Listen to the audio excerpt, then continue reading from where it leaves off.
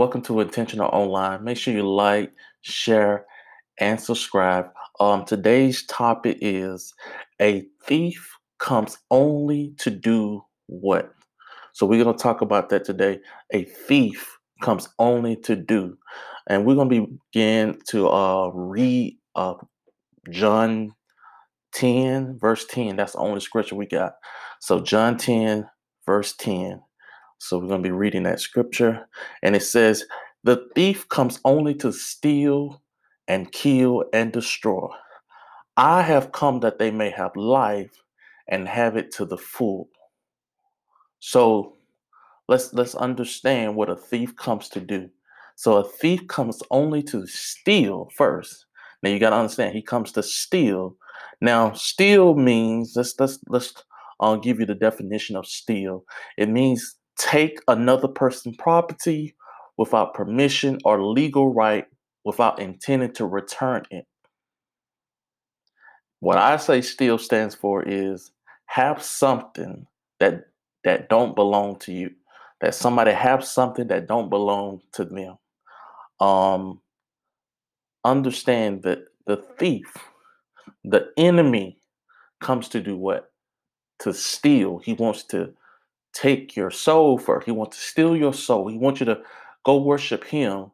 And then when you worship him or when you go back to the world saying that you was born again and the enemy steals you back to the world, guess what else he want to do? He wants to kill you. The next part of the script said it said and kill. The definition of kill means the definition that I looked up, it says cause the death of a person, an animal, or other living thing. Me, I give you my definition of kill is dead. Simple. You're dead. So the enemy wants to do what? Steal and kill you. But the part that it don't stop right there. If you keep reading the scripture, it says and destroy. Let's read verse 10, parts of the first part of verse 10 again. Verse 10, John 10, 10. It says, the thief comes only to steal. It wants to take your soul, steal you back to the world.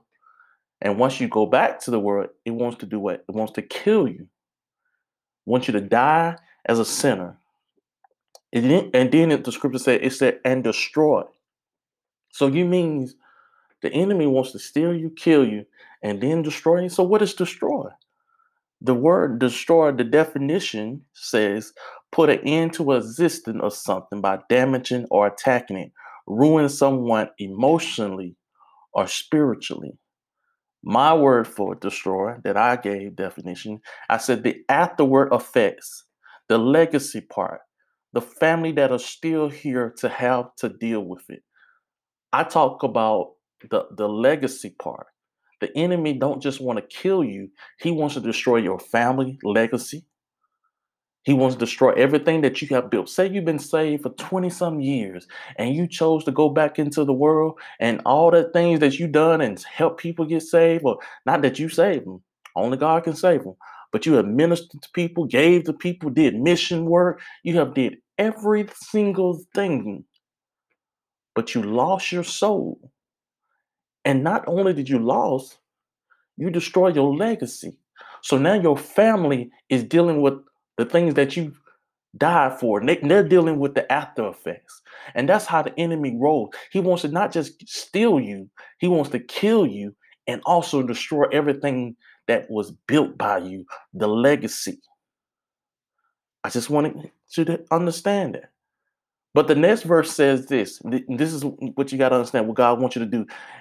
The next verse says, I have come that they may have life, Jesus, and have it to the full. If you want to have life, all you need to do is accept Jesus and keep Jesus. We have to keep Jesus because at the end of the day, every day there's a fight. Every day you're going to be fighting daily. Every day. You got to say, you got to deny that flesh. When the flesh rises up, the flesh want to do this. You have to deny that flesh. We, not just me, not just you, but we, I include myself. We have to. Um, that's all I got for today. I'll see you next time. Make sure you like, share, and subscribe. God bless.